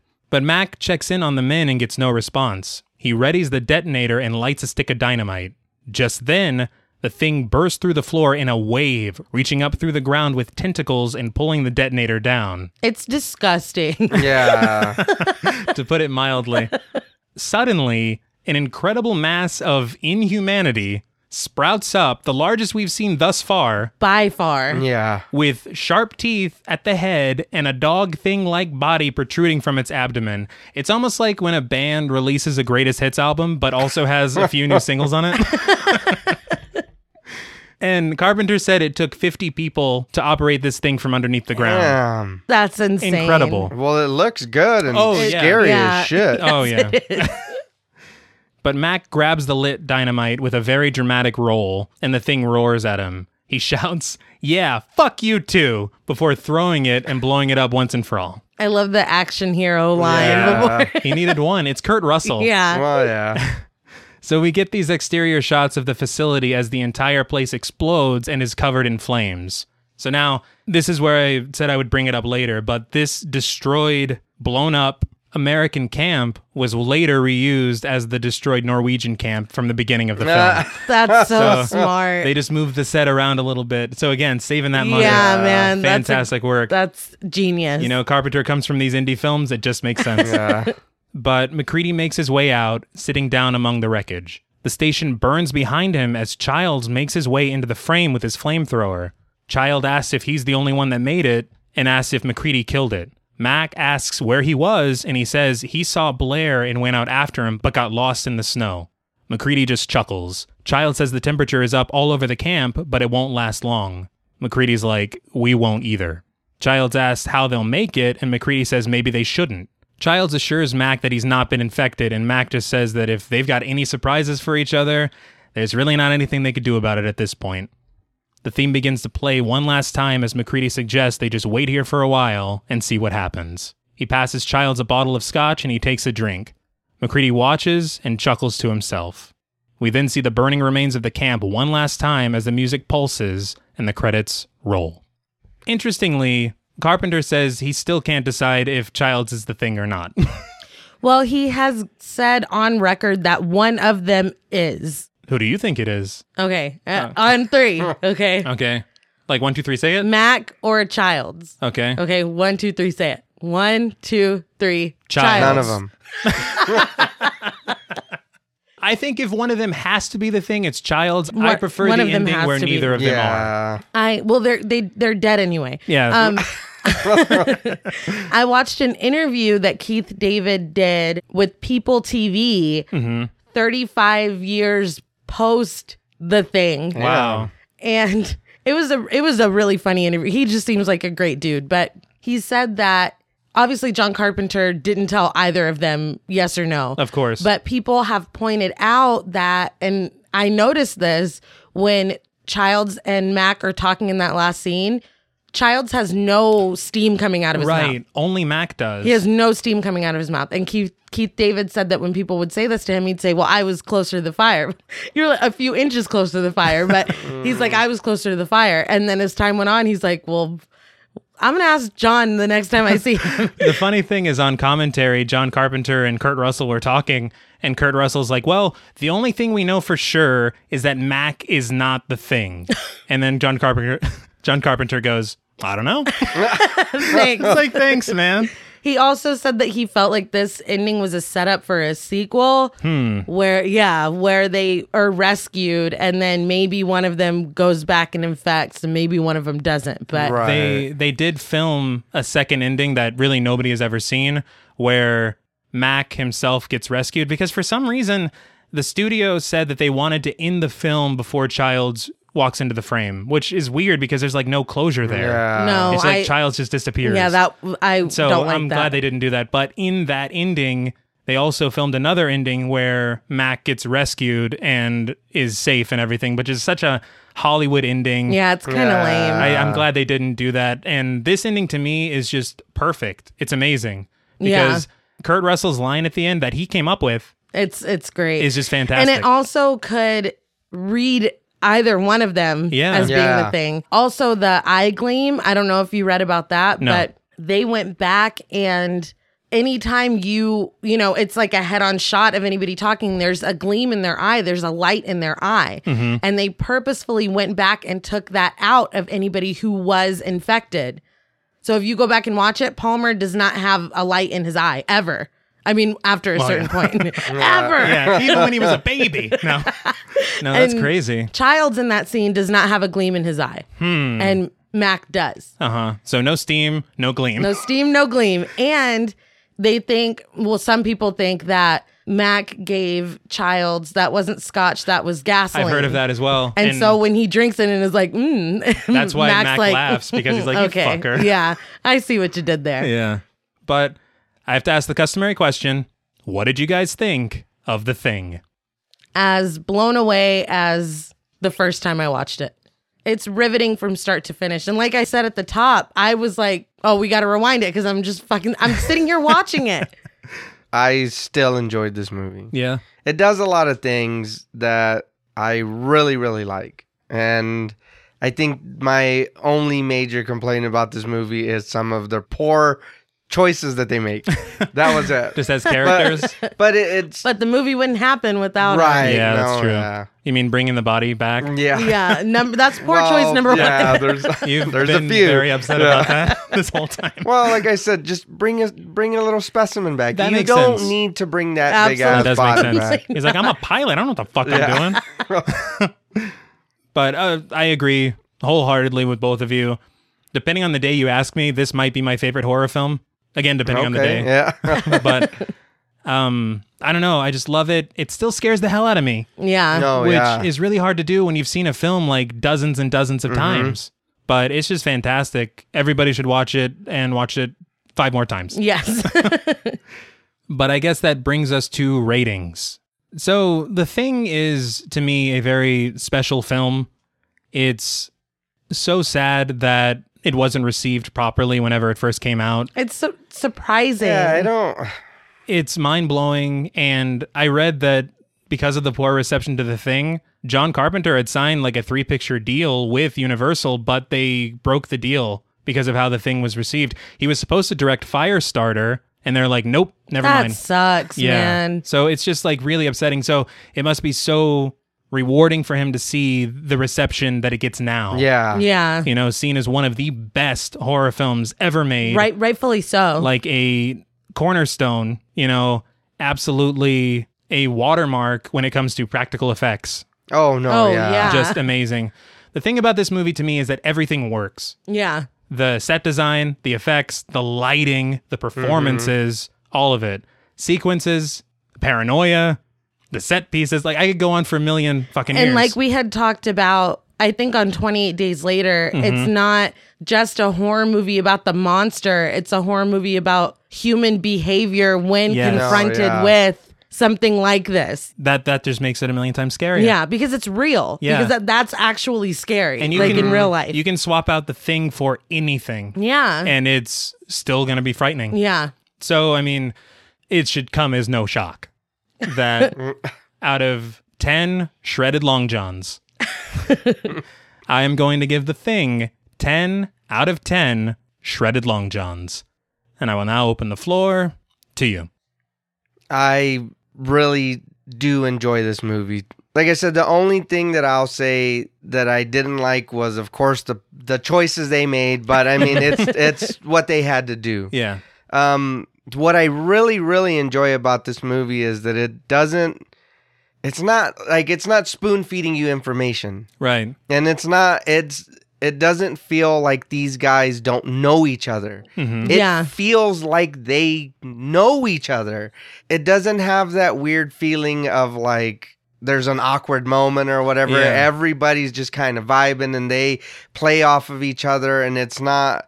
Sometimes I had a problem with like, well, what's this guy's name again? What's that game? Right. But it There's was so many of them. right. But it was just because a lot of them were in the scenes at the same time. Mm-hmm. But they like, I don't know. I guess it was like all their vibes were like together, and it was like, this is great. It's not this is like some Hollywood shit. It was like, this is like you said, like it's real. It's super feels realistic. so real. Like this would happen if I was locked away somewhere with other people that are my friends. Mm-hmm. You forget how fast when it's your life in danger and you don't know who you can trust, how you're going to react. Yeah. Right. You know, who's to say you don't, you might know somebody like dude for 10 years and it's going to suck when, you find out he's dead. But if I think you're going to kill me or something's wrong, I'm sorry, dude. But And you know how hard it is to have that kind of organic chemistry between 12 actors? Yeah, that's a lot of people. That's incredible. But it did, though. The movie was just, I was like, man, I feel myself paranoid at times. I was like, oh shit, I was like, what's going to happen? and they did. They didn't overshadow each other. They all worked together. It was, and the ending, I don't want to say that I hope they don't do a sequel to this because they might fuck it up, but I like the ending being like, this is it. Yes. Yeah. That's it. I like ambiguous endings. I do too. It's not like, well, when he's like, well, let's just sit here and see what happens. Mm-hmm. And then you see a little tentacle come out of the ear or something. You know what I mean? Or, like, oh, so it's Mac. No, yeah, it's like, oh, it's him then. Like, oh, shit. The alien comes out and waves. Yeah. And then it's like a Porky Pig circle, like it ends. But you know what I mean? Yeah. It leaves it to like, well, you know, whatever. Yeah. I was telling your sister earlier, I was watching a video about it when we were researching for the show, and I was reading the comments, and somebody there was talking about the comic for it. Right. And they were talking about how it was canon and this and that, and somebody was like, no, John Carpenter's literally said one of them was, infected. So it's like, well, damn, that's great. We don't need this. I don't want to say we don't need to see a sequel, but it's like, if you didn't make one, I'm okay. Yeah. I think, and they did make a prequel, which had the same title. We don't need to talk about that. Well, I've never seen it, so I don't know if I need to or if I don't. But maybe we'll talk about it someday. Maybe. But with all that being said, for me, I want to give this movie 9 shredded long johns out of 10. And I do really, really like the movie. Like I said, I love the movie. Right. Watching it again, and then the effects, everything was like fucking like, holy shit. Because like I said, a bad CGI can ruin a movie. Oh, absolutely. Even if everybody's acting is great and everything is like super cool and the story makes sense. But if you got some like the Scorpion King CGI with the Rock, shiny monster. No, we don't. It's like, it's like, damn, yeah. It's like, but this movie was like, it's there, right? Like it's right there. I feel like you guys said pretty much everything. I just want to shout out the practical effects one more time. Oh my god, 22 years old. Yeah. I what are we doing with our lives? Yeah, nothing. It's amazing. It's still amazing today. Like it's incredible. Also, I want to shout out that dog real quick because I've never seen a dog act. No, that was great. Crazy. So the chemistry of 13. Yeah, there you go. But yeah, like I said earlier, it's just riveting no matter how many times you've already seen it. And the look that it gives us into humanity while something is threatening that humanity. Chef's kiss. Like I can't. It's incredible. But not to ramble on a scale from 1 to 10 shredded long johns, I have no choice but to give the thing 10 out of 10 shredded long johns. And it deserves every shredded long john. Well, that's all from us at Podmortem. What would you rate The Thing, and what should we watch next? Let us know on Twitter at @thepodmortem. Don't forget to follow us on Instagram and like us on Facebook. Be sure to follow each of us on Twitter at TravisMWH, at Blood and Smoke, and at RealStreeter84. Please consider pledging to our Patreon and stay tuned until after the music for a special thank you to our Wendigo Getter patrons. Remember, while imitation is the sincerest form of flattery, there is a limit. Until next time.